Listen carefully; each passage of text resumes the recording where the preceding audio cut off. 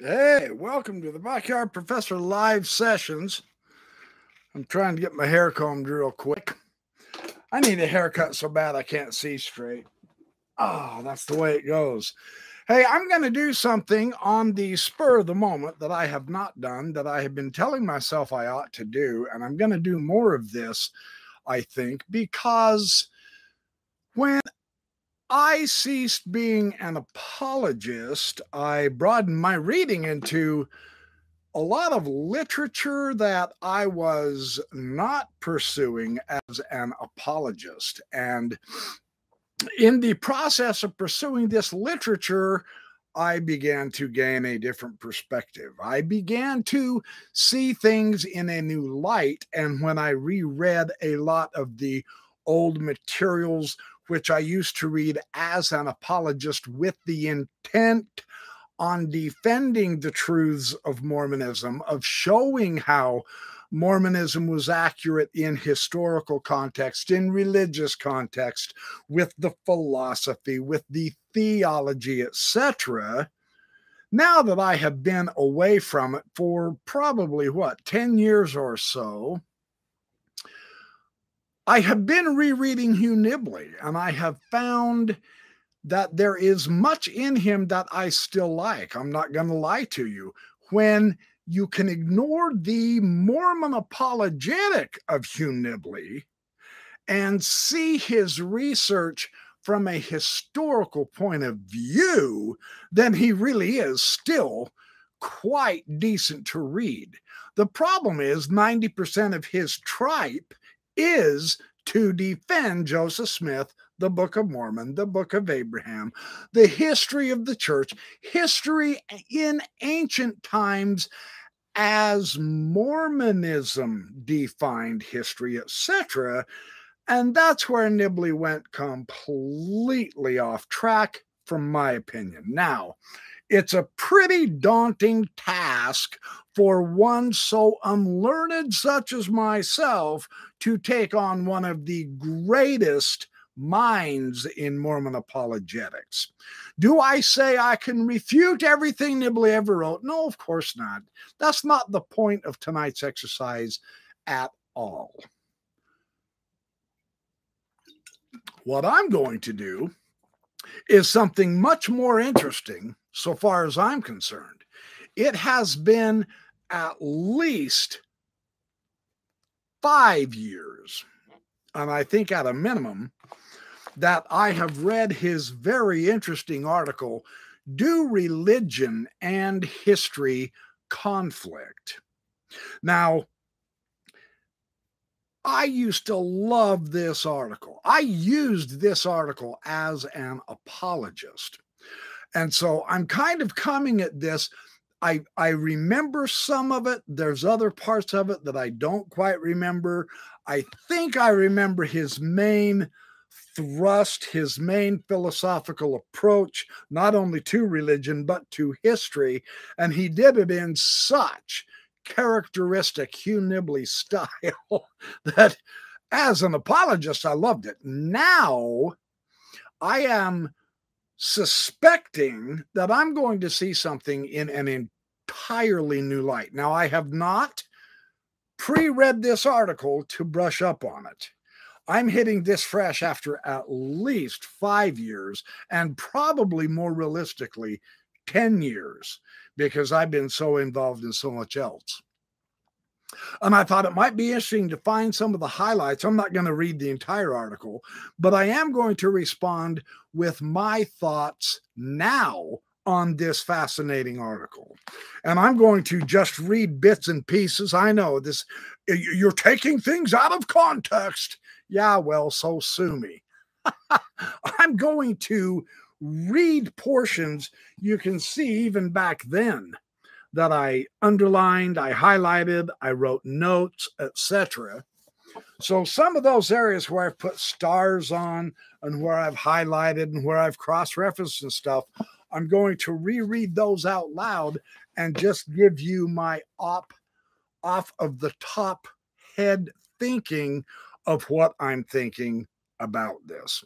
Okay, so I'm in the mood to do some history and study, especially after my rant on Sunday night, which apparently a lot of people liked. There were several people who didn't, and I get that. I understand that. I did get emotional because on social justice issues, as an apologist, I was constantly coming down on the wrong side. And that's probably where the beginning of my anger stems when I get into social issues. I will try to watch that. My camera and my computer, I have found out, does try to muffle the sound, and it will also muffle the video. So I've got to be careful about how enthusiastic I get as far as my voice length of noise. Hopefully, I will just say something intelligent, calm, cool, and collected. Let me jump on this Hugh Nibley article. Again, I'm doing this cold turkey right off.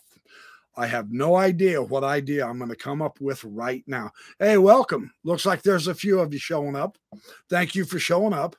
I'm doing a live surprise session again on Hugh Nibley and why I find him still fascinating, but I no longer accept his views on so much stuff.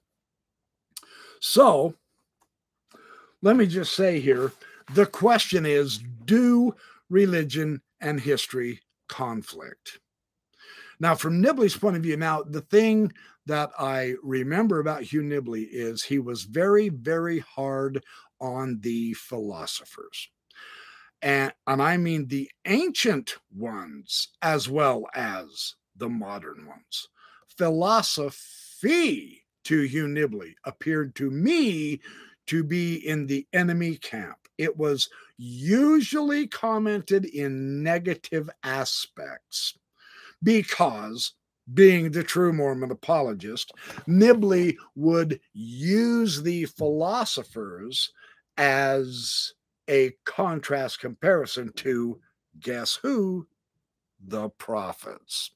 And so he constantly tried to minimize the philosophers and elevate the prophets. That was his main modus operandi. That was his purpose in life, to show that philosophy could not compete with the prophets and revelation. That's the essence of Hugh Nibley's apologetic, truly. So he starts out typical here. Do religion and history conflict? Only a philosopher would word a question so strangely. Now that finally strikes me as strange itself. Why does he think, does religion and history conflict? Why does he think that's such a strange question? You see, immediately, he was so vastly well read that he knew that there are conflicts. There's no, in many of his writings, in the process of defending the faith, in the process of correcting other Mormon scholars about their interpretations of history, archaeology, and the faith, Nibley knew that there are conflicts. So again, he's going to do the typical Mormon apologetic thing and minimize those conflicts. Hey, T.O., welcome, my friend from Hawaii. Aloha, good to see you. Thank you for showing up. I'm doing a quick live session on Hugh Nibley. So, if history and religion are different things, as the question implies,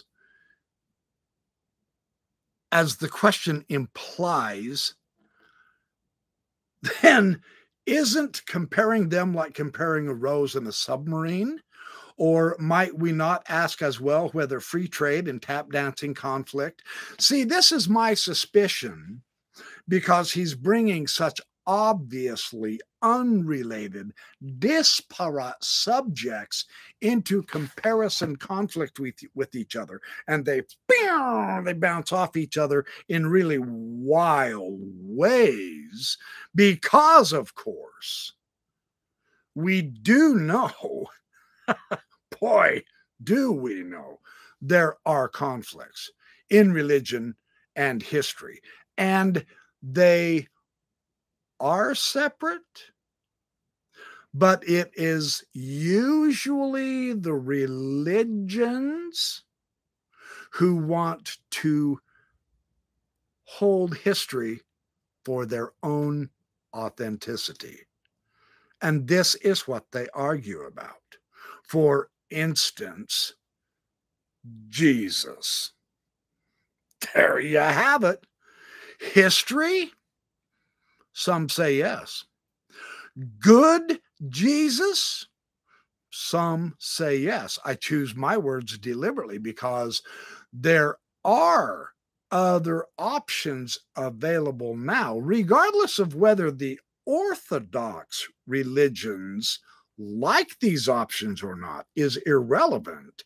These options exist and they are on the table that Jesus may not have existed. There are other options that Jesus was not good. For instance, where is he? I set some books aside because I suspected I was going to be able to use these books, and I am, and I can't. Oh, yeah, right here. Hector Avalos, The Bad Jesus.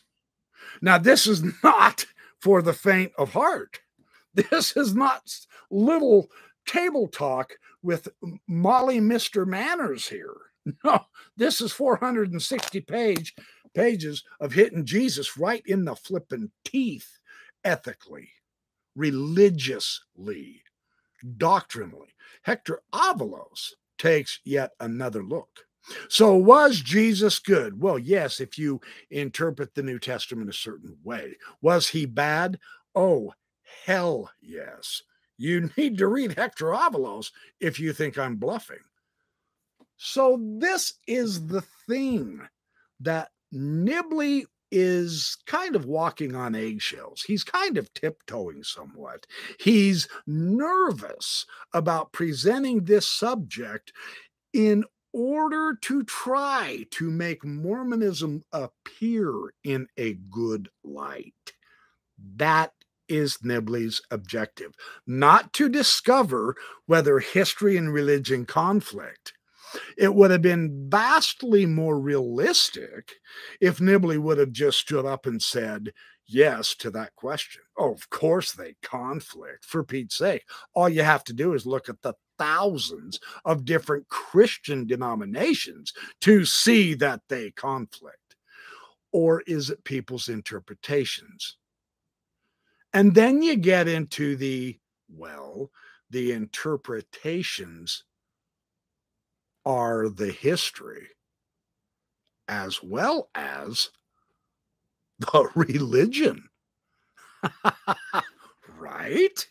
So this is not the area that Nibley wants to get into in this particular article, at least not according to my book. So again, I'm just starting fresh off Nibley. I have not pre-read this thing for 10 years. I'm just simply taking it off the top of my head. What are the thoughts that enter my mind now? Because as an apologist, I loved this article. I read it religiously every year, and I utilized it in my apologetics in my overall philosophical approach. So that's been like 5-10 years ago since I've even read this. So I'm just kind of doing off the cuff. Now, what do I think?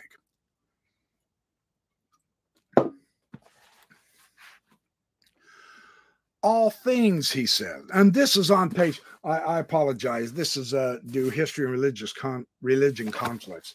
This is in the book Temple and Cosmos, and it was published, Temple and Cosmos, it's the collected works of Hugh Nibley, volume 12. Yes, I kept all my volumes of the collected works, and it was published in 1992, so this is old stuff. And yet, yeah, we love to say, yeah, well, it's old, so it's outdated. I don't buy into that necessarily. Be careful with that. I mean, Newton's outdated, but we still use him. He's 400 or 500 years old. So be careful with that approach.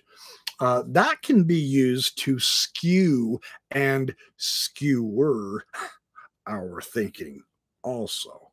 So there's a fine line here that we've got to walk. So he says, all things, whether ideas or concrete objects, compete for our attention. Agreed. Yes. Whether ideas, but that is plainly not the kind of conflict our questioner had in mind. Nor are we asked whether the laws of history and religion conflict, such laws as we have in history, fundamental principles such as propounded by Thucydides or Buckle or Spengler, are simply generalizations based on insight and analogy. There is nothing rigorous or binding about them. Now,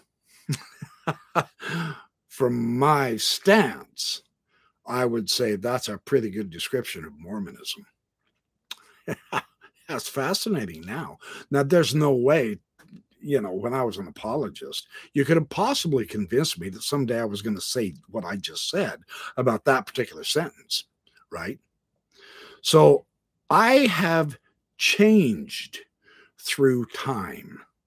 Now, if you can't change through time based on evidence and a more complete analysis, and notice I do not say complete analysis. We're finite beings. We're never going to get totally complete. We're never going to grasp the entire whole. That is impossible because the whole, as you understand in metaphysics, it will reveal as it conceals.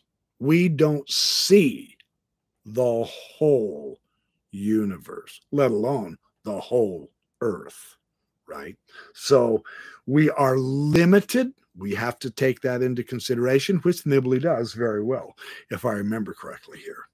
And he says, furthermore, your religion may conflict with my history, and my religion with your history. But for that matter, your religion and mine probably conflict, as do your history and mine, to which I can only say a hearty amen. But I am now saying amen to the apologist, not the critics. And so I am now seeing from the other side, as it were, onto the Mormon view. So still, I think we can agree that the idea behind the question is clear. See, it's clear. So why earlier did he say the question is so strangely worded? Right? Here is what is clear. Does the story of man's life as taken from the documents, that is his history, resemble the life story of the race as taught by revelation? In other words, in Holy Scriptures. Now, I used to love taking this barometer and measurement of truth and reality as an apologist, and today it's just so hard not to laugh. I can't help but wonder why that parameter is the baseline from which we make all other judgments. I no longer do. Now, I will hasten to clarify and to add that that does not mean I don't value the Scripture, because I do. But the amazing thing for me now that I'm no longer an apologist is this: the concept of the Scripture has broadened in my soul, as it were, to be vastly more inclusive inclusive of all of the other sacred traditions and their scriptures. Nibley, for the most part, as does all Western man, we maintain the context, the total fluidity, and the full anchor for truth and reality to be in the Western scriptures. That is how we have taken just a part of the total truth of the life of man and all of their scriptures. We take our small Western part, we put it on a pedestal, and we judge all else from that sliver. And we couldn't be more incorrect, more incomplete, more silly. Now, especially concerning the fact, for it is a fact, that even the Book of Mormon indicates that many, many other peoples that are unknown to anybody else have kept their scriptures also. And I'm going to include the Quran, the Bhagavad Gita, the Upanishads, the Rig Veda, the Shinto text from Japan, all of the ancient scriptures, East and West, play into this. So for Nibley to ask, is his history, does this resemble the life story of the race as taught by Revelation in Holy Scriptures? Then he proceeds, the question is valid for all Christian sects and for non-Christian religions as well. The alternative to the general question is a chaos of special problems. He's got that right, I'm thinking, right now. This is the first time I've read this in many years, and I think I would agree with that. But let's see what else he brings out. Every church comes before the world with certain basic historic propositions peculiar to itself. Again, if you're talking church as religion, then yeah. But I no longer equate just church with the religion, with religion, with a religious philosophy. So see, you can see Nibley's Mormonism is poking through here, right? He says, every church may be judged by those propositions when they are clearly stated. Again, there's nothing wrong with that. But I would include that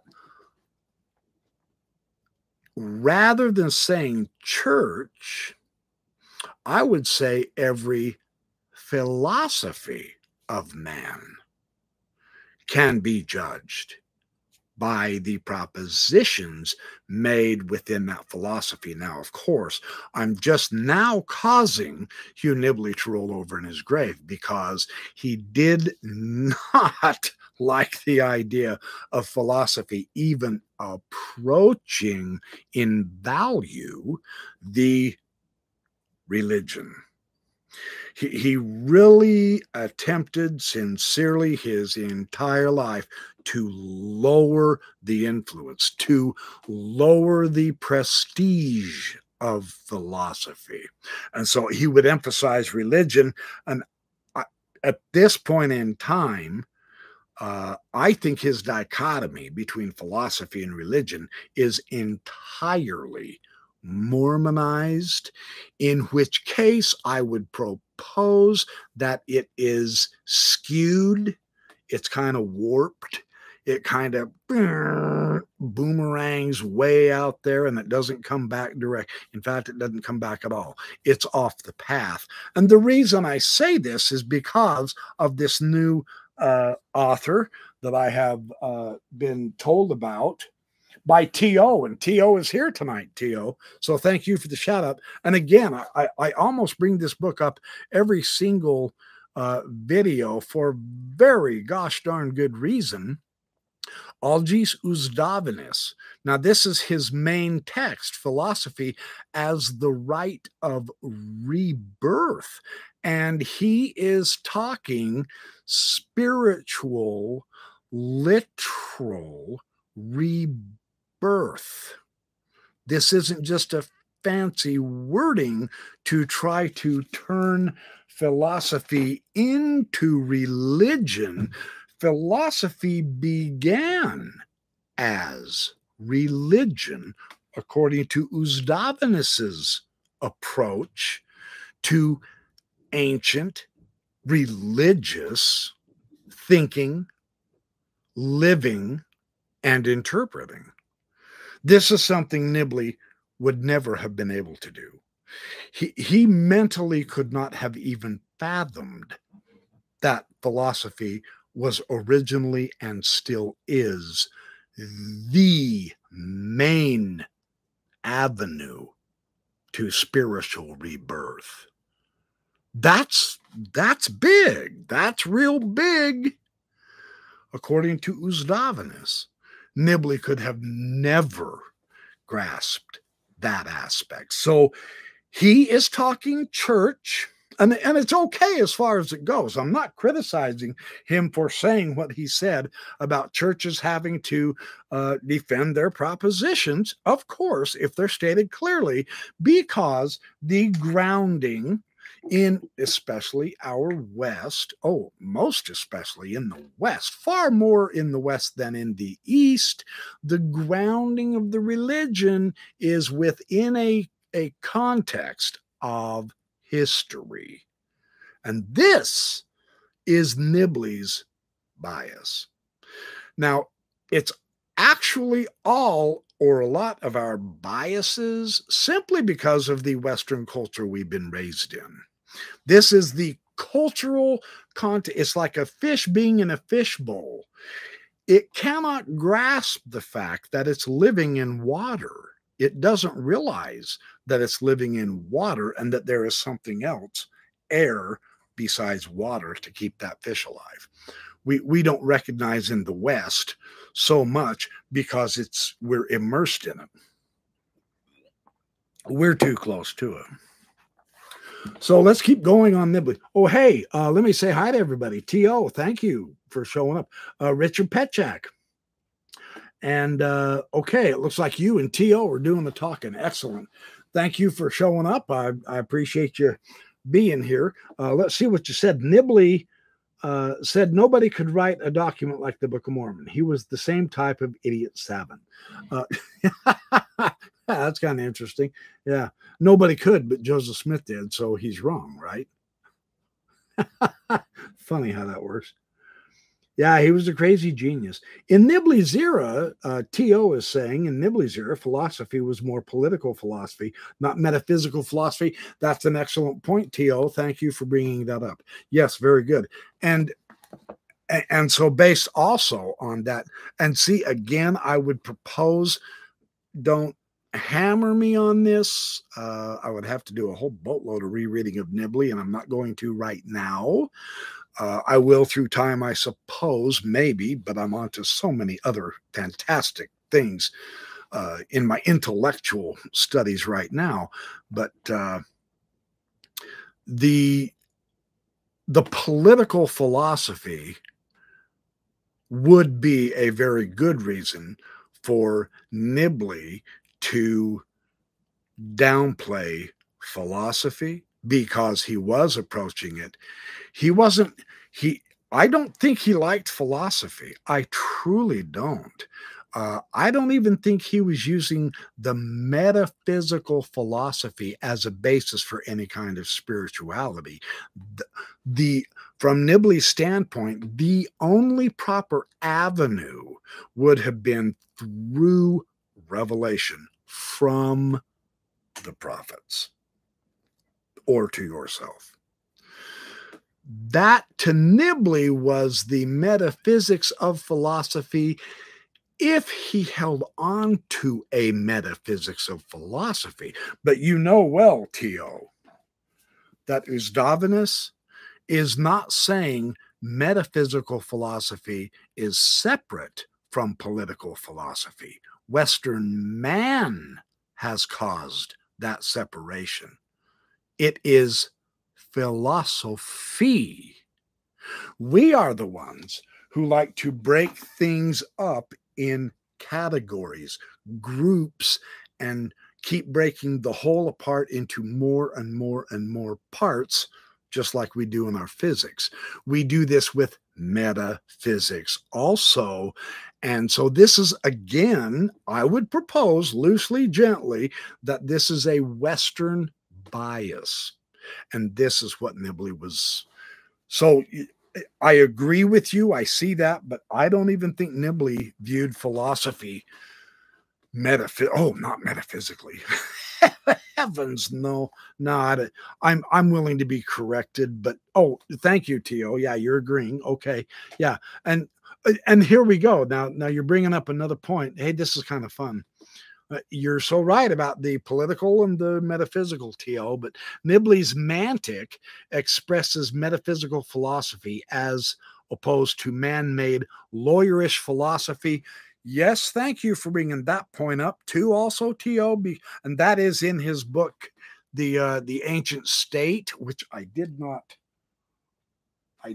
pull down. I'm not quite sure where it is. Yes. And that was also one of my very favorite articles of Hugh Nibley in the good old apologetic days. I read that religiously and I utilized that.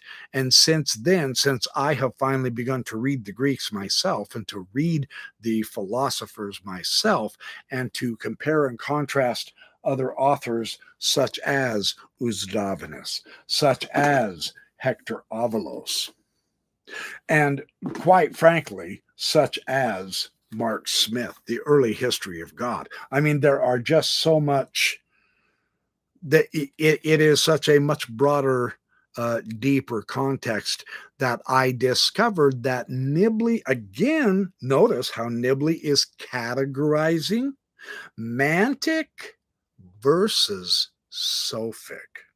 And of course, he takes the sophic and he turns that into sophistic, meaning philosophy.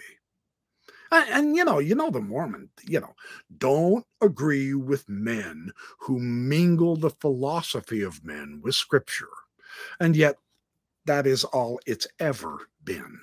The entire scripture, the concept of scripture is a philosophy. Talk about sweet irony, right? You kind of go, wow, that is crazy beans, right? Yeah, true story. So, yes, that's very excellent. Thank you. Thank you for bringing that up too. So, appreciate you contributing to the discussion. This is excellent. So, anyway, now the religions of the world, he said, and this is on page 435 of the Nibley, volume 12, Temple and Cosmos of the Nibley collection. Yes, I lost the cover years ago. Bummer. I don't have my books pristine, nice, and untouched sitting on the shelf so that they can look good. I believe in using my books and putting this information in here. And I don't care how I have to do it. If I have to scribble, write, draw, reference, etc., that's a proper use of a book. And see, that's my philosophy, right? So let's go on. And he says the religions of the world do take their stand on history to a far greater extent than is commonly realized. And his generalization here is not totally accurate. Buddhism, and true, there's a historic Buddha. I get that and all, but it is not hampered. It is not hamstrung by a specific historic interpretation any more than Chinese Taoism. And I know you have historical figures, Lao Tzu, etc. I get all Confucius. I get all that, yes. But I don't think he can generalize the religions of the world. From my stance, it would be more accurate for him to say the religions of the West. That would be more, which is basically just essentially Christianity and Islam and Judaism. Now that would be more accurate. And then even with Judaism, you got to be careful with that too, because they really did a beautiful deep plunge into the metaphysics when they began opening up the Kabbalistic attitudes with the Sefer Yetzirah, I believe was the earliest one, and then the Bahir, and then of course the Zohar, the big one. I mean, it's just Godfrey, it's dozens of volumes, but excuse me, that came further in medieval history. Even that, the Jews. Yeah, now here I'm going to split up the Jews. So I'm being kind of hypocritical here. I'm doing what I'm accusing Nibley of doing. The Jews actually did break into Orthodox Jews and then the metaphysical Jews, the Zoharic interpreters, where they absolutely threw history out the window. The Zohar is, if you read the Zohar with the intent of trying to find the historical context, interpretation, validity, and reality of Judaism, you will fail because they didn't value history at all. I'm exaggerating. They put history on the lowest rung for acquiring truth.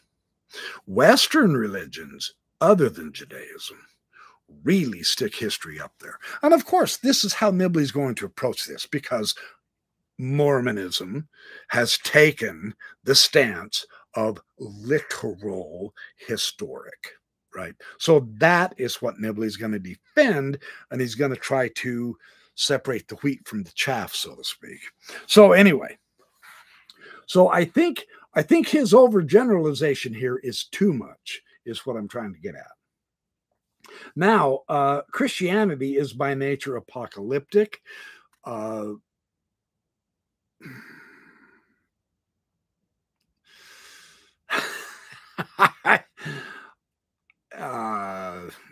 Yeah, that's one I have to chew on. I'm not convinced of that. I'm really not.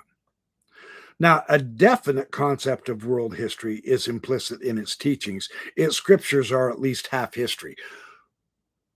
I don't even know if I agree with that, but see, the nice thing is, in a way, Nibley's nuance here, he's got to be careful because he wasn't a fundamentalist. And yet so many times he comes across as being so fundamentalist in his view and interpretation. But you can't just say it's all history. Half history, that's okay. I can let that slide. And it rests its whole case in the last analysis on the fulfillment of prophecy. Okay, that's what he's trying to get to. Now, he has to elevate the fulfillment of prophecy because philosophers don't prophesy, right? And so they are lesser value. They are lesser cultural importance for man's true spiritual understanding of the cosmos because they don't prophesy. But guess who does? You see where he's careful? He's carefully grooming us in a specific direction that's going to end us being plopped right down into the heart of Salt Lake City. This is Nibley's intent with this article. And he'll bring up all kinds of fantastically interesting historical people, events, and so on and so forth to show off his erudite historical learning, which was really decent. And yet he mars the whole presentation with his Western bias, right? And of course, I use as a foil to this Western bias. Now, I've inherited it too, and I haven't. And, you know, you almost just have to open up and acknowledge that. There's no way to get around that. But the foil that I use for the Western bias is my very favorite philosopher at this point, Alan Watts. I find him deeply profound and interesting. And he's been long gone. And he's still exceedingly relevant, which is really fun.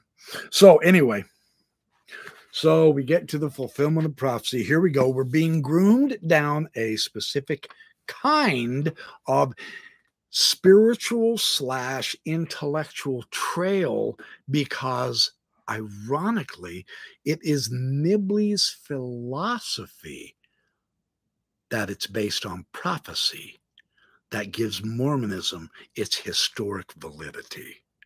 But that I say, that itself is a particular philosophical outlook. You can't get away from that.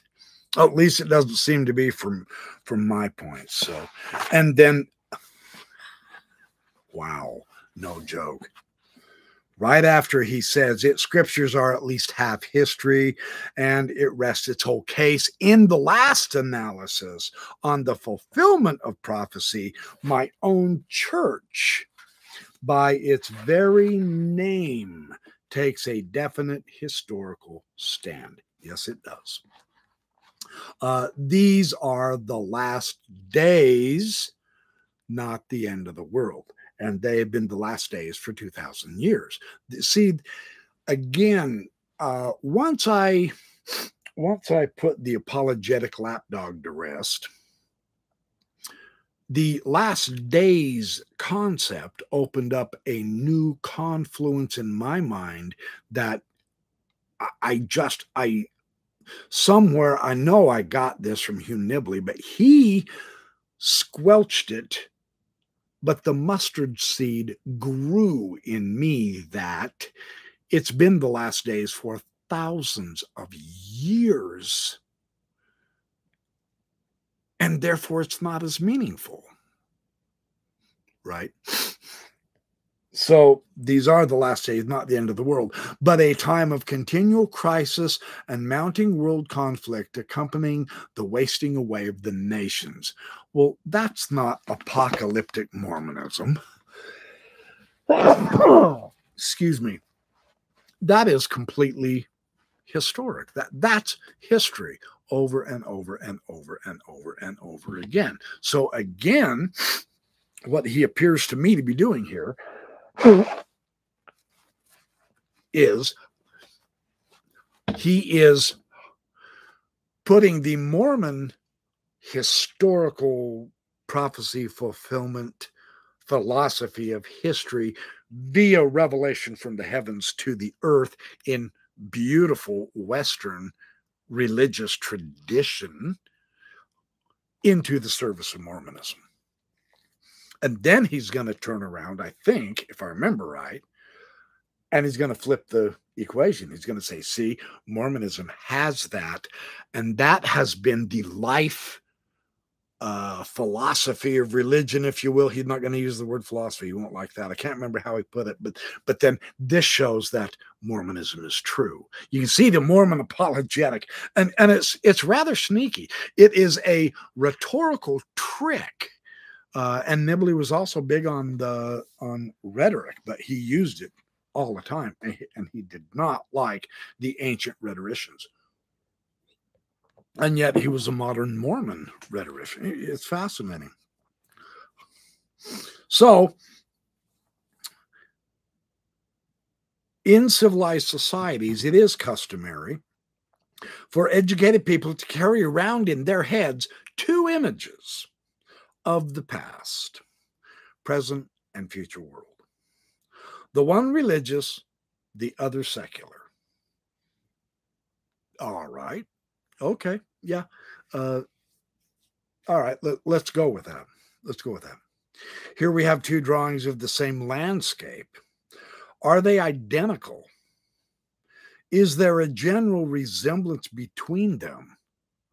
Or are they in hopeless conflict? See, this is science versus religion, except instead of science, it is history versus religion, which is the essence of, do religion and history conflict? And the answer of that is, well, duh, yeah, of course. Which one is true? And I believe he gets to that, and that's where he'll bring in the prophets and Revelation as the only true resolve to the conflict. See, he's very Mormon here. I believe that's what he's going to do. If I remember right, that is what he does. So if one has attended a liberal Sunday school, now remember, he wrote this, I mean, this was way back. In fact, I think it said, yeah, this was originally published in the Great Forum Series of Religion, number 5, Salt Lake City, 1955. No kidding. So amazingly, almost 70 years ago, it still has some punch to it, doesn't it? It's got some peak. It's relevant. That's kind of interesting, isn't it? So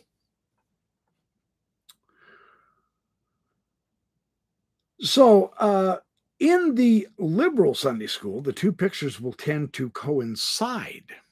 Oh, so see, here we go. Liberals are the secularists. Notice his bias here. Isn't that interesting? I think it's interesting. I think it's amusing and yet actually serious. So you got to put labels on opponents so that you can defeat them by your phony label. Right? Yeah. So a liberal Sunday school, the two pictures will tend to coincide because they have conscientiously been made to coincide. Now, here is something. Conscientiously made to coincide. The liberal religion and the secular have deliberately been manipulated so that they coincide. I'm paraphrasing. Well, what would the flip side of that coin be? Off the top of my head, just thinking out loud, I would say that the conservative Sunday school and the religious are deliberately made to coincide. But does that make it true, accurate history and religion? No, not any more than his parody of the liberal and the secular coinciding. Kind of interesting when you take that and flip it on its head, huh? Yeah, that's kind of fun stuff. So let's see what else he's gonna. Let's see where the primrose path he's gonna lead us down. Well, the same is true if one has been trained in a fundamentalist school or college. Notice he says school or college, not church. It is apparent that both pictures are highly adjustable. Agreed. There is an orthodoxy and a hearsay in history as well as religion. Wait.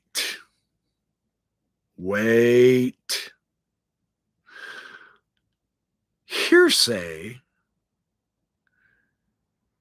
is a bias of someone who has greater power than someone else. If they don't like what you say, teach, and think, that's just a label. That's not necessarily a reality made in heaven for us to determine what is orthodox and what is hearsay. On the other flip hand, after I got out of my apologetics, it really did dawn on me strongly over the course of a couple of years, and I'll never forget when this kite landed. It finally came down and clunked me, and it was a powerful moment. There is no time, there is no where or no when any kind Doesn't matter whether you go political, religious, history, philosophy, etc. There is no time when the orthodox view ever remained as being the only correct view through all time. Now you think about that. That is remarkable when you really stop and recognize orthodoxy is irrelevant to truth and reality. Orthodoxy is just simply the strongest group who gets to make up the rules and the laws. That may have nothing to do with what actually is. That's amazing. That insight, I've never forgot that insight. That's quite interesting. So, they're adjustable. There is an orthodoxy and a hearsay in history. Both of these are just simply labels, truly.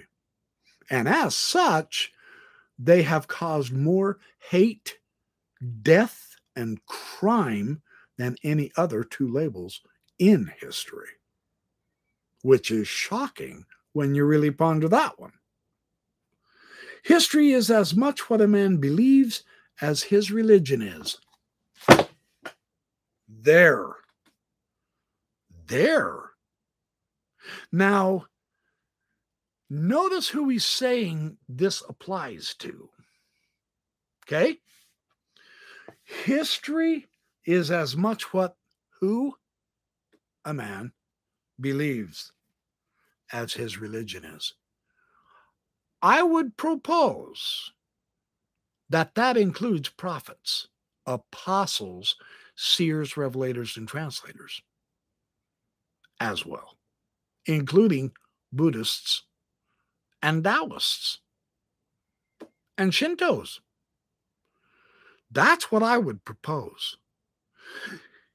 He's subtle here because he is gently prying apart,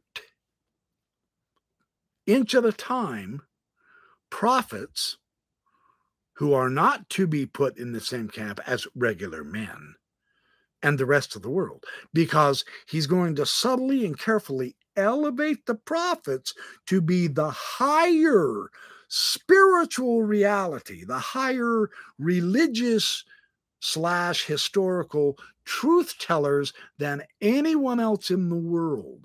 This is what he's trying to accomplish in this article. From my opinion, he fails, right? So let me keep going here. Hi, Debbie Joe. Welcome. Hey, Dork to Dork. Welcome. Is he ranting tonight? I just joined. I always rant. I'm just ranting more calmly tonight. Oh, no. It's all good, Debbie Joe. You're not late. You can always rewatch the video. It's all good. So here is what he says that really kills his case for elevating the prophets above all the rest of the common riffraff of philosophical / religious / historical humanity. Here's how he did it. He's not aware that he did it. This is my interpretation that I will share with you, but this is how he did it. So, history vindicates the proposition that God loves the Jews with equal force if you want it that way. History vindicates the proposition that God hates the Jews. Now, you can't say, at least not justifiably, I'll put it that way. Justifiably, you cannot say that the Mormon prophets are exemptions to this. History, depending on whichever documents you choose to include in your understanding, will definitely show God hates the Jews. And you can back that up with scripture, truly. Well, on the other side, it'll also show how he loves them tremendously. And depending again, if you want it that way, and if you do want it that way, the implicit declaration is you will only pick and choose whatever information is available to you that supports that particular philosophical/historical interpretation. In other words, history and religion are human biased constructs. That's what Nibley didn't tell us. Not in that way. Not direct. And the prophets, apostles, seers, and revelators are not exempt from that. That's the issue. Yeah. So, this is very interesting.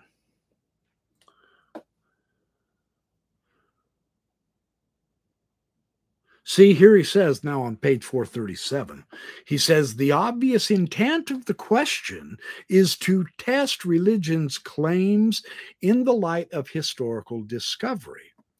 I would also add that the obvious intent of the question is to test religion's claims in the light of historical interpretation, with the realization that no interpretation is final, and therefore that is one of the reasons why I've come to the conclusion that orthodoxy cannot have or be the last and final say-so, any more than hearsay can.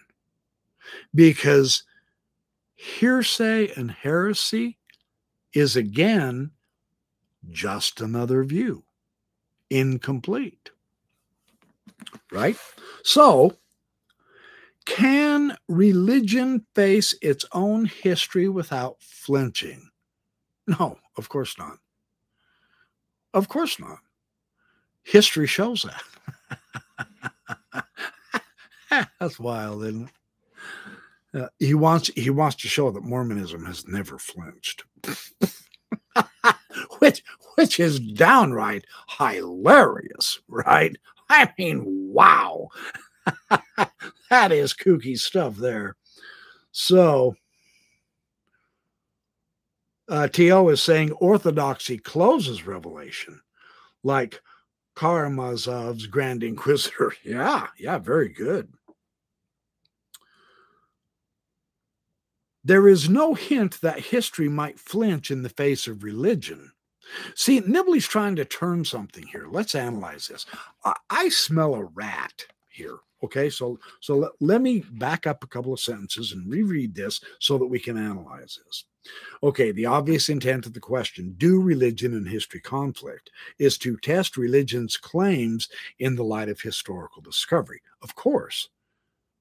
Or, as the newspaper phrased the question, can religion face its own history without flinching? Which I say, oh, hell no. Not possible. There is no hint that history might flinch in the face of religion. That's just stupid. Of course, history is not going to flinch in the face of religion. History is about what happened. Religion is about what is believed, right? The question proposes a beauty contest in which one of the contestants has already been awarded the prize. No, that's not true. That's not true at all. Just because religion and history conflict doesn't mean one is right and one is wrong. That's of course, and maybe that was the intent of the question that he was supposed to address, and that's what I'll bet that's what he's trying to refute. In which case I would agree with him. Yeah, but no, I don't think an award has already been given. History is not just one of. Oh yeah, he says history is above the storm. The only question is, can religion take it? Yeah. Now, yeah. True, in the past, there have been some historians, I would suspect, that have had that approach to it. My history is the only truth, and my history does not confirm your religion, etc. But no one's history as such ever actually confirms anyone else's religion. Some people draw the line early. Some people draw it later in life. Other people don't ever draw. Isaac Asimov never joined religion. Houston Smith belonged to 4 of them, right? And Houston Smith was a spectacular and well worth reading scholar of religion and spirituality. Asimov was fantastic on the secular side of things, but he had his debates with, again, those interpreters of orthodoxy in Christianity, where he, quite frankly, did trounce them because, once again, the orthodoxy has never been right. So if there is if there is a political orthodoxy in existence in our land right now, or if there is a religious orthodoxy in our land right now, damn good and well, it doesn't have all the answers, right? So there's no reason to worry about what it thinks until it changes its approach, which an orthodoxy won't do, because they come from the stance that we are the only one true religion on the face of the earth. Does that sound familiar? Yes, it does. Right? So this is interesting. So let me look. Well, now here we go. I like this on page 437. Yeah, he's going this direction that I thought he would. I'm probably remembering it from years ago, but yeah, it's kind of nice that I can at least have a vague recollection. We cannot assume at the outset that either picture is perfect. There you go. Now here's Nibley being realistic. Right. History or religion, neither one of them is perfect. Absolutely. Oh, criminy, yes. We have no right to treat history as the true and accurate image of things. Absolutely. He is strictly correct here. Yes. I like that very much. Like science and religion, history must argue its case on evidence. All right. Superficially, without giving it several weeks of thought, I will somewhat agree pleasantly. You guys look like you're starting to talk again. Debbie Joe, excellent point. Thank you for bringing that up. Yes, if our perspectives don't change, we aren't growing. Right. I agree. Hey, Gail Capston, welcome. Hey, Lorena Cornella, welcome. No, don't be sorry you're late. It's all good. Hey, Suze. Oh, thank you very kindly. I love that you come to my show too. So I'm trying to give you some more information on a philosophical / religious / intellectual / historical discussion based on Hugh Nibley's article, Do Religion and History Conflict? Here is the issue that bites Nibley on his behind, as well as it does Mormonism, but they don't have to feel bad because this issue bites every single human discipline, secular or sacred. Nibley didn't put it this way, but let me read this idea because this is my interpretation of this.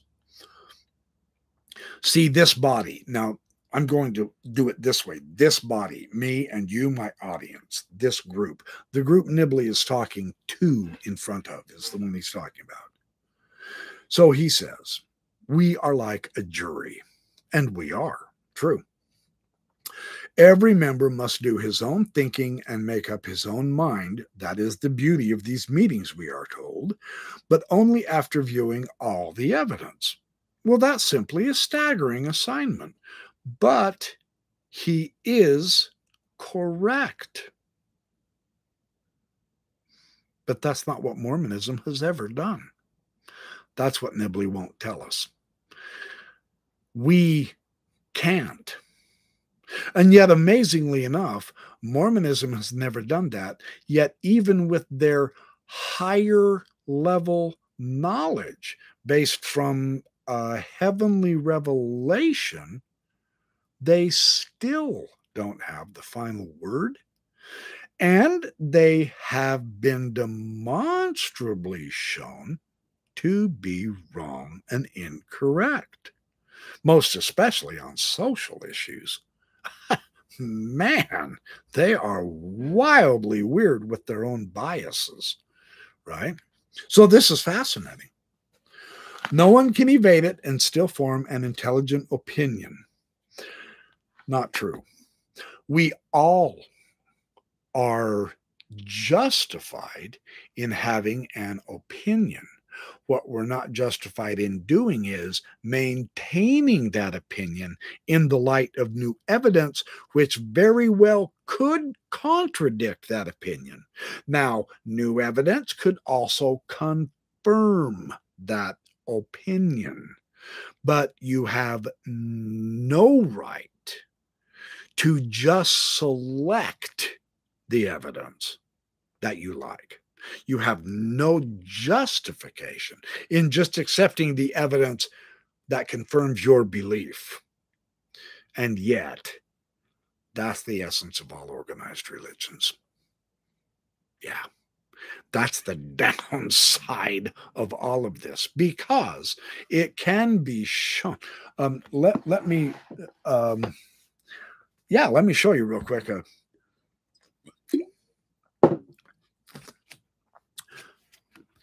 This text, the historicity of the patriarchal narratives, absolutely wipes out Abraham as a historic gentleman. He didn't exist. That is just a concocted story in the Old Testament, and the evidence is really pretty strong. Now, Nibley, of course, did not refute this. I'm not sure if he ever referenced it. He could have. I'm not going to say he didn't, but he damn sure never refuted it. He more or less ignored it. Now, I do know for a fact that Nibley did use John Van Ceder's Abraham in History and Tradition. But what he did is he just used one or two sentences from his 330-page text and analysis showing that historically and linguistically and contextually within narrative analysis, Abraham was not an actual flesh and blood human being. Again, a story. So all evidence. Now, all of the materials that Van Ceder's and all of the materials that Thomas L. Thompson analyzed and translated and interpreted was not utilized by Hugh Nibley. And yet he would come to the conclusion at the end of so many of his firesides with, well, I may be ignorant, but I'm not lost. I know the gospel is true. So he short circuits and undercuts his own philosophy here. And it is a philosophy if you're going to gain a testimony of religious truth. It is a philosophy that you have to have the full context and utilize all the evidence. Yet Nibley didn't. But he sure didn't stop from bearing his testimony. That short circuits the whole enterprise. That's cheating, is what I'm saying. And I do believe Nibley knew that. This is where he utilized faith promoting apologetics rather than historical evidences, because the historical evidences definitely went against Abraham. But Nibley never went that route. He used faith to pull him away from the non-historic Abraham. Kind of interesting. The bias, see, now we all have that bias. That's just the way it is. So, kind of very interesting. Okay, so let me skip diddy doo dah.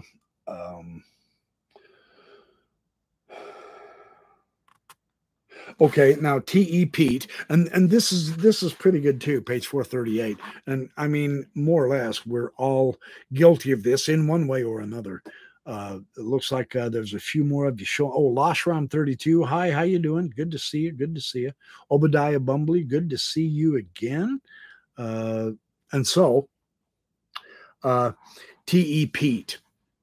He quotes T.E. Pete. Now, this is decent. This is pretty good. As long as our ignorance is so great, our attitude toward criticisms of these ancient literatures must be one of extreme humility. And I would agree. Yeah, that's true. We all have underestimated the extent of the power of the ancient materials. Trick is, you got to read a lot of them to see that for real. Let's see. We can't talk about history intelligently and leave all that stuff out, but that is precisely what we do. He's got a point there. Yeah. We are much more apt to generalize rather than dig in and read 200 or 300 of these ancient texts. We would rather generalize about the religious predilections, and Nibley was guilty of that as well as all of us. Everyone is. So I'm not trying to cast a stone here. I'm just saying the humility, the ignorance cannot be overcome by pretending to get a testimony of the truthfulness of your limited self-selected evidence as truth of the church. But that is the essence of Mormonism. See, again, it's a bad word, but cheating. At this stage, I can't help but see that as cheating. I'll be happy to learn and be demonstrated to be false, but good luck. You're going to need it, because that's cheating from my point of view at this point. So, is there not some way of obtaining a reliable impression of the past, or of building a plausible structure of history without having to examine all the evidence? You notice where he's trying to lead this. Yes, there is a way. It's called testimony and revelation from the prophets. You see that, though? But you notice how he is carefully grooming us into that selective conclusion, which he began with, but he never told us, right?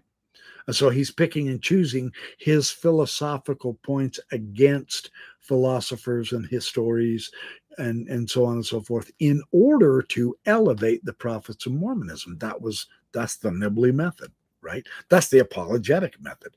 And 10 years out of apologetics, I am here to say that just falls flat. That does not work. It's that simple.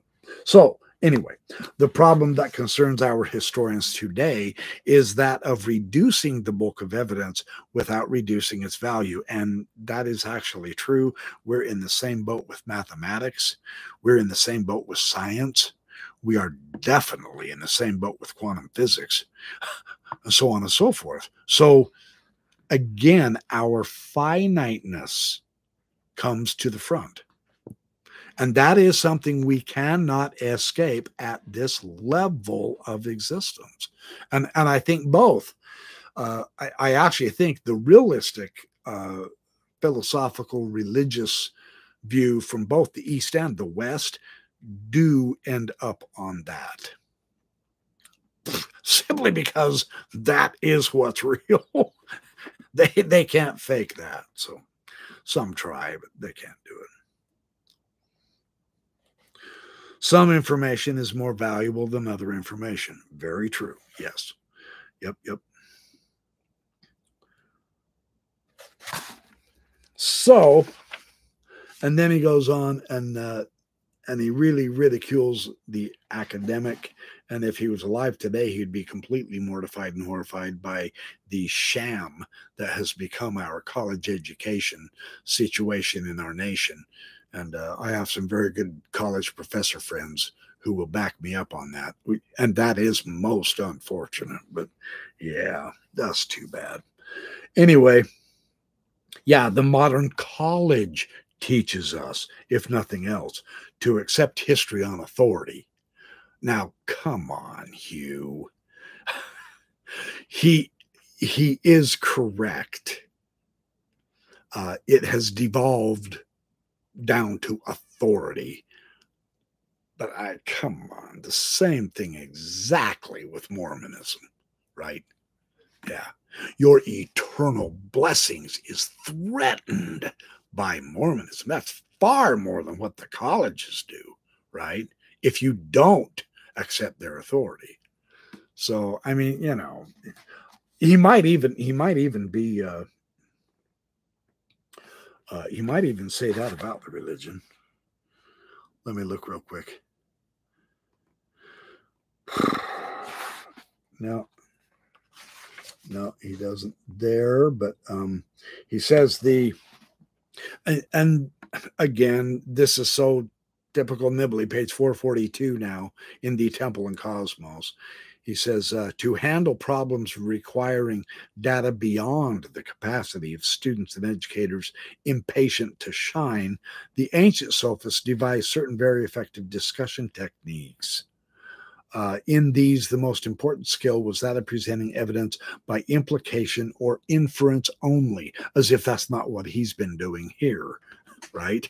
So again, he really did not like the ancient rhetors because they were philosophers. But what he doesn't bring forward is the philosophers were the basis of the spirituality of the ancient cultures, and that's what makes Uzdavenus's material so very valuable.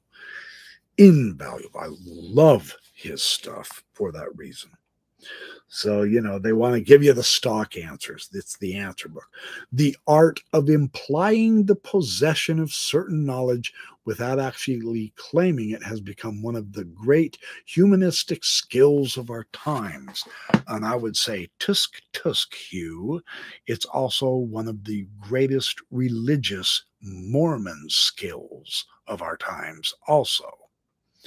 You see, his own religiously, he's trying to put a cap on the validity and authority of history because, of course, it always has to be interpreted, and we have to generalize, and therefore we're never quite right. And yet we want to be because we crave certainty, and therefore we begin to use our authority to convince people that we have the right view, etc. And so we begin generalizing and throwing out implications.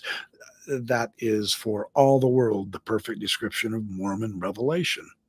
They imply that they see Jesus and talk to him on a daily basis. They imply that they have higher knowledge of the cosmos, truth, reality, history, philosophy, and every other subject. They constantly are doing this, and yet Nibley is throwing that accusation at only one side, the historians.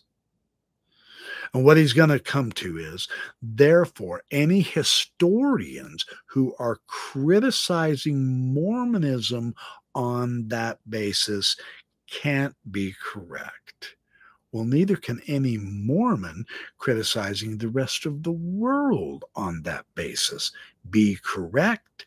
And that is what Hugh Nibley did not tell us. So this is fun stuff. I'm not gonna. It's pretty long. I'm not gonna go. I'm not gonna go through it all. Yeah, it's. I just wanted to give a basic. I've gone an hour 20 minutes already. Maybe I'll pick this up and do a part 2 later. But I was just kind of in the mood to, my history conflicts with Nibley's history. My religion conflicts with Nibley's religion. But let's be on the level perfectly frank for a moment.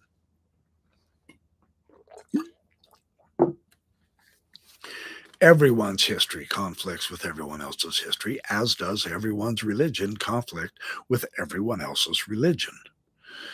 Everyone's mythology conflicts with everyone else's mythology. And it's like one of my absolute most favorite texts, The Woman's Encyclopedia of Myths and Secrets by Barbara Walker.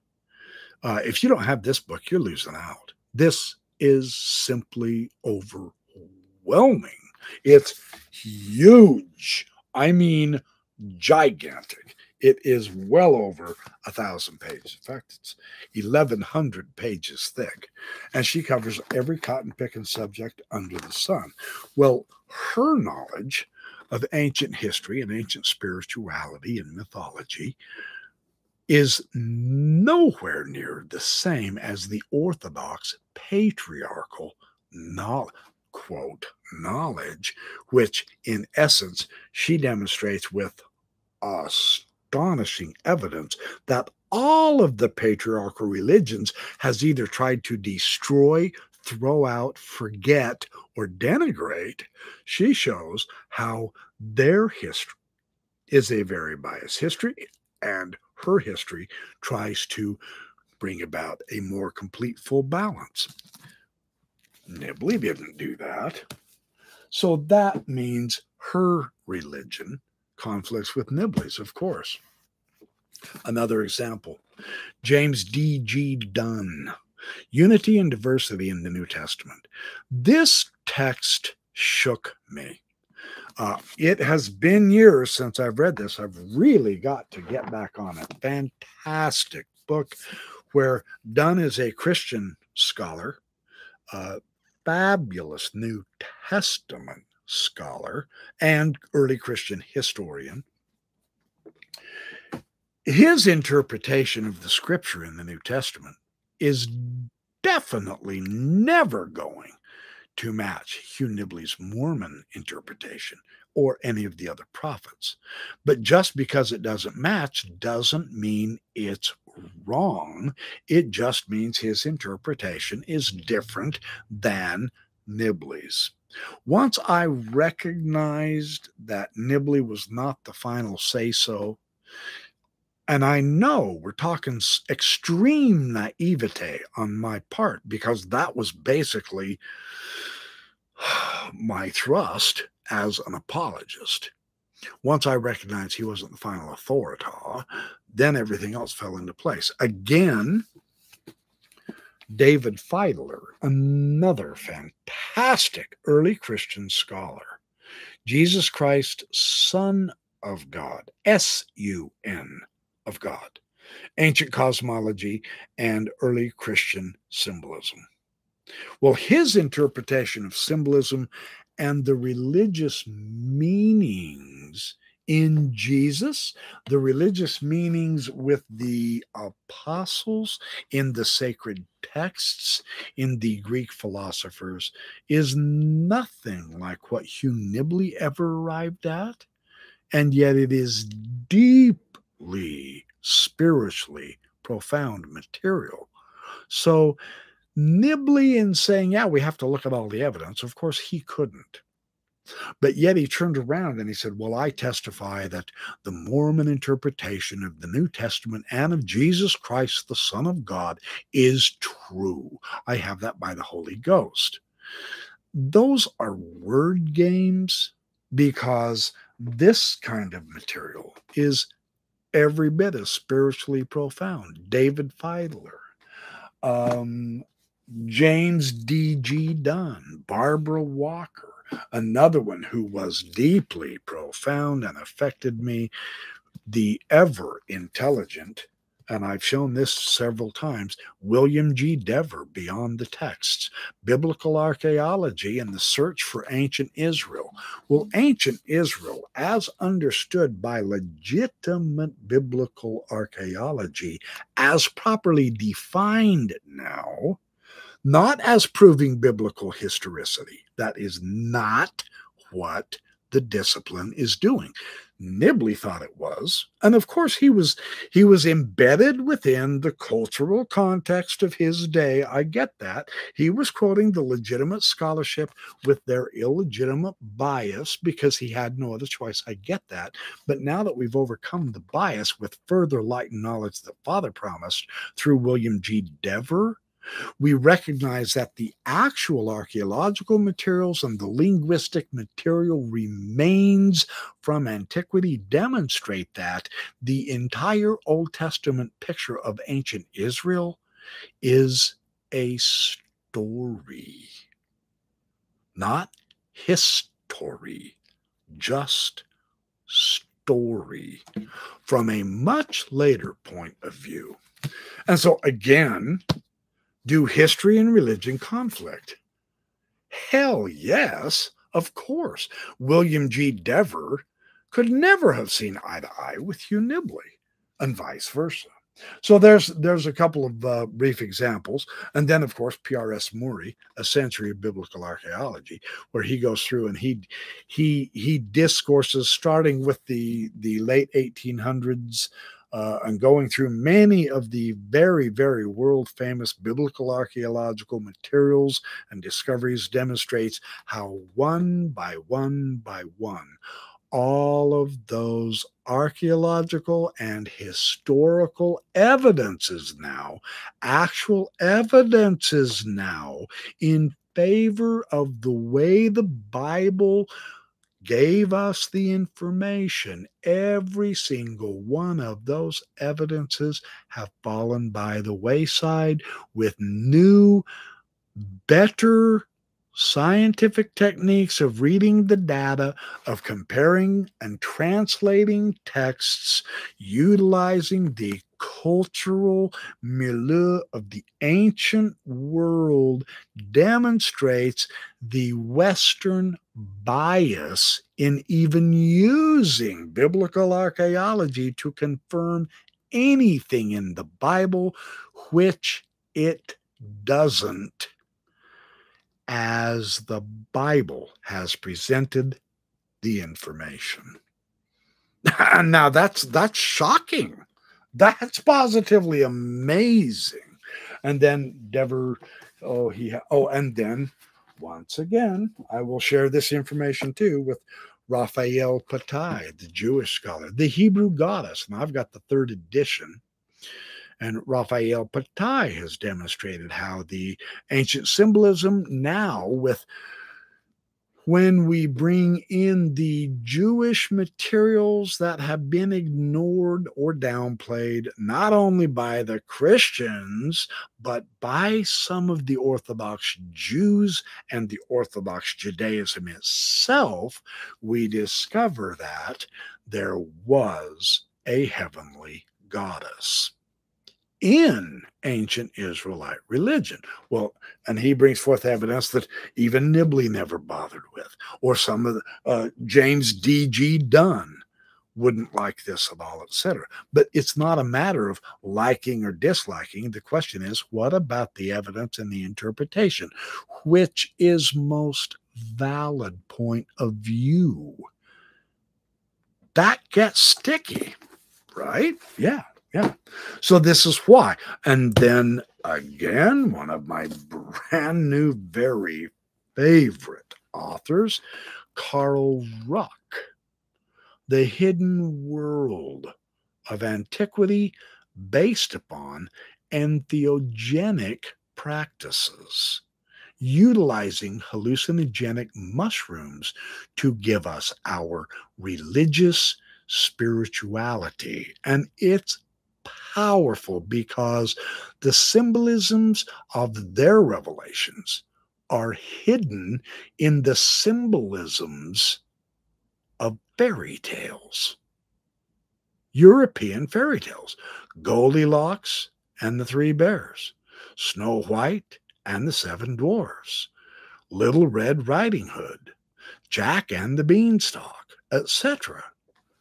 No kidding. Well, this evidence isn't anything that Nibley analyzed or assessed, right? And then his other one is The Apples of Apollo, the Pagan and Christian Mysteries of the Eucharist, which is simply one of the most mind-boggling books I've ever read. Amazing scholarship.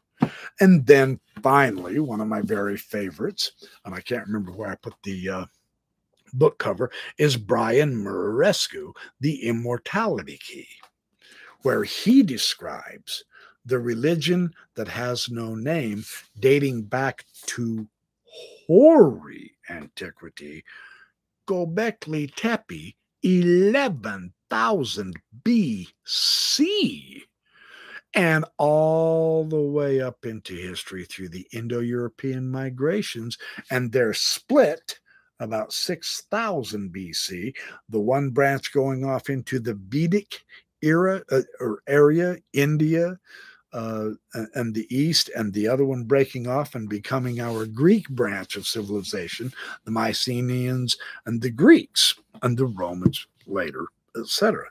So these kinds of histories are just, and all the evidences are not, and then this one by Dennis R. MacDonald. Oh my gosh, what a fantastic interpretation based on narrative analysis, the comparisons of literatures, of the Greek tragedies, the Dionysian Greek tragedies with the Gospel of John. Nibley wouldn't have known anything like this. And yet, this has exquisite, valid, powerful points that Nibley wouldn't possibly agree with. But that's not the issue. The issue is never, do I agree or disagree? The issue is, how valid is the evidence? This is hot stuff. So again, the flux, the movement, I'll say, of history and the interpretation, endowing religion with sacred reality. What is that based on? Belief? History? Philosophy? Interpretation? Well, who gets to have the last word? Prophets? Revelation? Who actually gets to have the last word? No one does yet. This is what is so amazing about this entire whole topic. I can't help but really, really like this topic for that reason. And then again, Method Infinite, the brand new book on Freemasonry and Mormonism. None of this historical evidence has ever been examined in the full light of day, amassing it together to see the exquisite inclusion of Freemasonry in Mormonism in Joseph Smith's entire lifetime, not just in his later years. Well, nobody looked at it this way until just recently. So again, we, as they teach us in the martial arts, we have to be like the willow tree, be flexible and bend with the wind, or you break. Orthodoxy is stiff like an oak. And if a strong enough wind comes, breaks it right over. Orthodoxy never had it right. And again, once again, John Brooke, The Refiner's Fire. The Hermetic elements within early America, antebellum America, 1800s, and Joseph Smith's life, and the context of the medieval Egyptian Hermetic interpretations and doctrines, which some Mormons will carefully pick and choose, like I did when I was an apologist. They will pick and choose certain parallels, man can become gods and so on and so forth, imagining that this confirms only Mormonism, because only Mormonism is the only one true religion and true faith. And the Holy Ghost will testify to you of that. And yet, through the gross misuse of the historical sources, is what they base their testimonies on from the Holy Ghost? Highly questionable. I just chalk it up to serious, heartfelt doubt from me now, because the methodology, which does matter, the methodology is highly suspect, seriously questionable, right?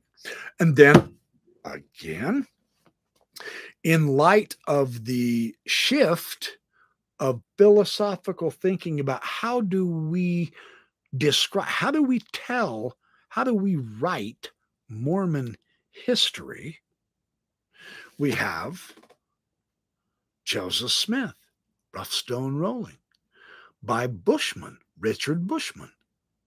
This book was so inclusive of so much more of the materials than the prophets and apostles ever wanted to be let out, that there were many people online on the internet who was screaming that this was an anti-Mormon book.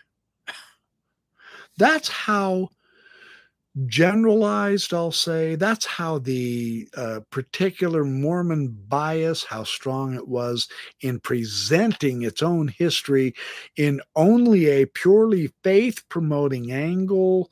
That is how lopsided, I'll say, the Mormon history had become, so that when the much more full version came through, and of course Bushman is giving his historical interpretation. I mean, there's stuff in here that even I don't quite interpret that way. I've got some other sources that he didn't utilize that would throw a different light on one of his interpretations, for instance, and that's all good. But again, do we have the final answers? Of course not. Do we have the final interpretations and finally have the truth as taught by the Holy Ghost? No, of course not.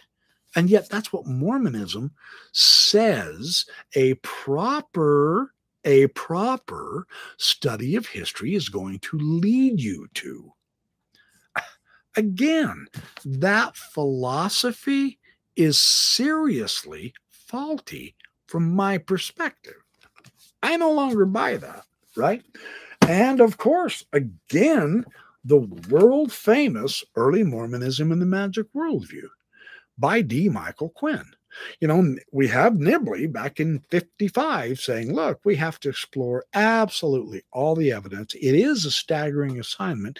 D. Michael Quinn was up to it, but he completely transformed not only Mormon testimony of Joseph Smith, but of every single religious significant event in Joseph Smith's life, because the context had been left out. It had been invented by Orthodox Mormonism. Which is crazy, because Orthodox Mormonism was wrong. D. Michael Quinn had a terrific, it is a huge, now this is the second edition, 630 pages. The first edition, I think, was like 200, 300, almost 300. Anyway, again, evidence, interpretation, selection, all of that Nibley addresses in his article. Do history and religion conflict? The fact is, due to the selecting, there is going to be conflict of not only interpretation, but of testimony, right? Who better to show, who better to end this Mormonism Live right now, this Backyard Professor Live, who better to end with than Leonard Arrington, the official church historian in the 1970s. Let me share just a couple of thoughts.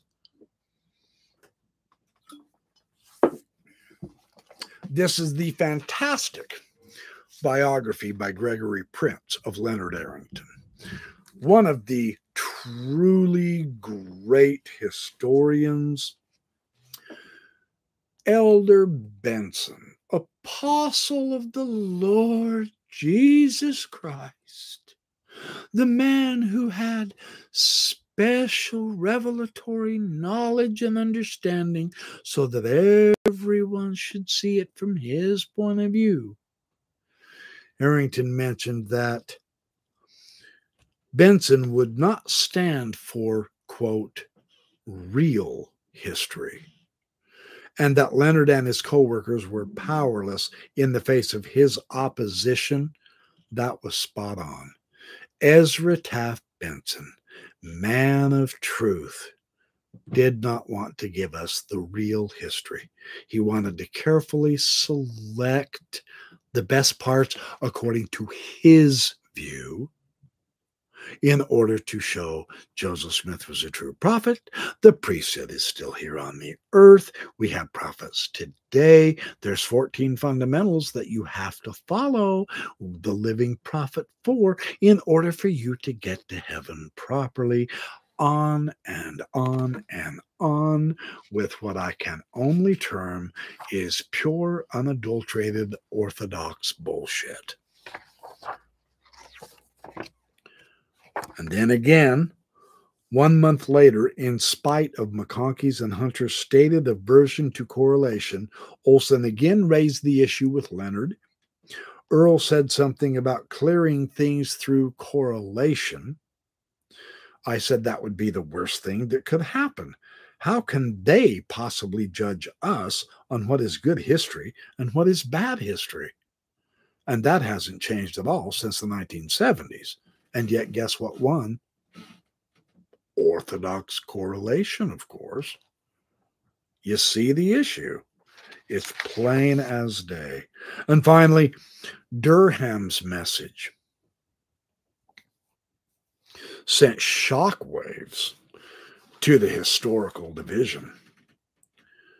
The first talk that he gave to us was, you have to be careful. This was Durham telling the church historian's office. You have to be careful. You have to write your history in the image of Brother Benson.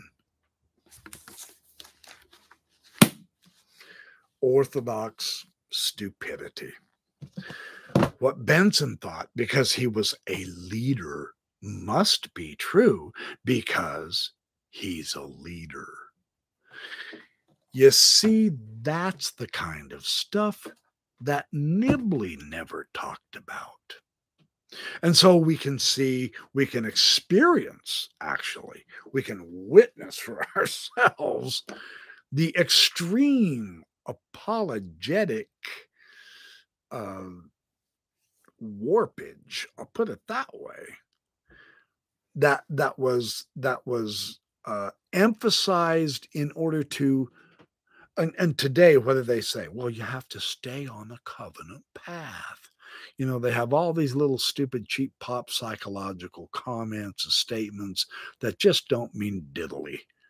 And yet it strikes fear in the hearts of so many of the Mormon Church's members because they really believe that view. And it's not based on all the evidence. It's based on very precious little evidence. It's based on what? Authority. And history cannot possibly be based on authority any more than science can. Authority does nothing to establish reality. Only evidence can do that. So anyway, that's my take on one of the more interesting Hugh Nibley articles that I really, really enjoyed as an apologist through the years. And now when I read him with a more mature, nuanced, better read background understanding, I just simply don't find him all that convincing anymore. And I'm not saying that to denigrate Hugh Nibley. I'm saying that as we grow, as we learn, and it's one of the favorite, you know, guru, maybe new age views, as we expand, go to the light, go toward the light. As we journey intellectually, spiritually, physically, psychologically, there's going to be warps, turns, twists, the whole kip and caboodle, man. We're going to experience about hills and valleys, right? Farm fields and forests, mountains and oceans, etc. in our psychological landscape, not just our physical, but our psychological and our spiritual. Well, there is no end to worry about for now. It is the journey. I entirely agree with the Eastern view here. And it has really opened me for a much more full, enjoyable life. This view that quit, see, again, based on the Orthodox interpretation of the religion. I'm talking about Mormonism, based on the Orthodox interpretation of the religion. They have given us a psychological warpage that it is the end that we should focus on. Now, and Alan Watts has some wonderful analogies. He said, if it wasn't about the journey, if it really was, if the end is what was important in music, then the best composer would be the one that got there the fastest. You wouldn't even hear the symphony. All you'd hear is the grand crescendo. And that's it. Now you can go home. That's quite an analogy. Because you see, music is not about reaching a finishing point. It's not about how fast you can get there. It's about enjoying the music. There's no purpose to it. It doesn't have a goal. What do you do with music? You play it. You don't work it. You play it. When you're out on the dance floor, is there a specific spot on the floor that you have to end up at? Are you going to aim at that particular spot while you're dancing and only focus on that spot? And oh my gosh, I've got to get there. If we don't get there, then the whole dance is ruined. Of course not. Dancing is not about achieving any kind of a goal. It is simply to play. It is to dance. That's the whole theme. That's the whole point. There's no purpose. It's not that it has a meaning in order for it to exist. It's fun. And you do it because you're happy. And you don't care where you're whirling and going to or whatever. It's in the movement with your partner that the dance exists, not as a purpose, but as just pure joy. That's the idea of life. Mormonism has twisted, that sounds kind of rough, but Mormonism has twisted the psychology of the individual so that if you are not totally focusing, Jesus is coming. Oh my gosh, he's coming very soon. The second coming is close. Oh, brethren and sisters, the second coming is close. Are you prepared? Are you worthy? Oh my gosh. Oh my, you don't want to be unworthy when Jesus gets here. Oh my gosh, you've got to be worthy. Here it comes. The end is coming. The end is coming. That's what we have to focus on. You're full of guilt. You're full of fear. You're full of shame because, of course, you're always falling short. You're always sinning. And it's a positively horrible experience because Mormonism has lost the vision. It's the journey. The entire universe. Go out in the dark sky and look up. I mean, that is a cosmological fireworks, and it's absolutely magnificent. But the point of doing that is not to memorize every name and position of every light up there. Don't be silly. The point is, go outside, lay on your back, and enjoy yourself with our home. That's the point. Not how many stars did you count tonight? Oh, man, you fell short 35. Oh, you're in so much trouble with the bishop.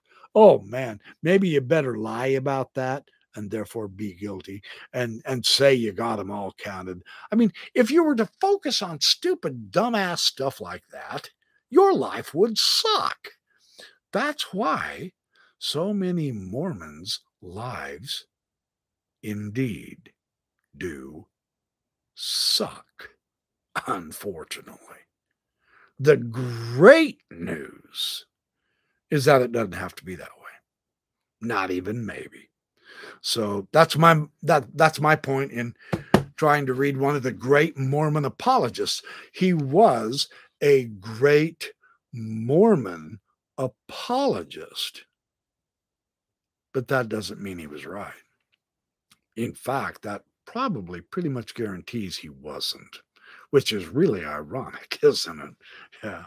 As a former apologist, I can now see that point pretty cut and picking clear. So anyway, that's it. I am approaching 2 hours, you guys. Thank you so much for show.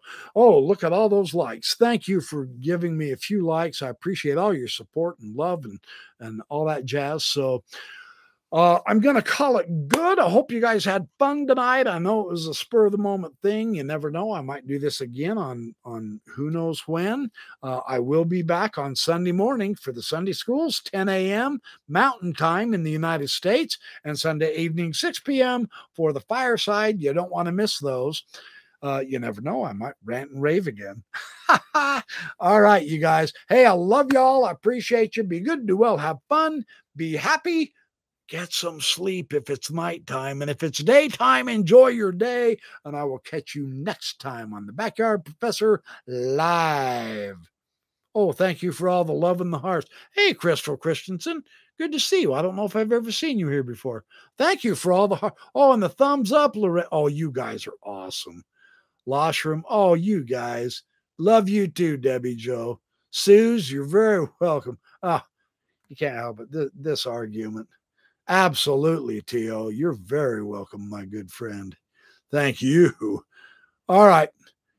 All right. I have got to go. I will be back. I promise. Thank you.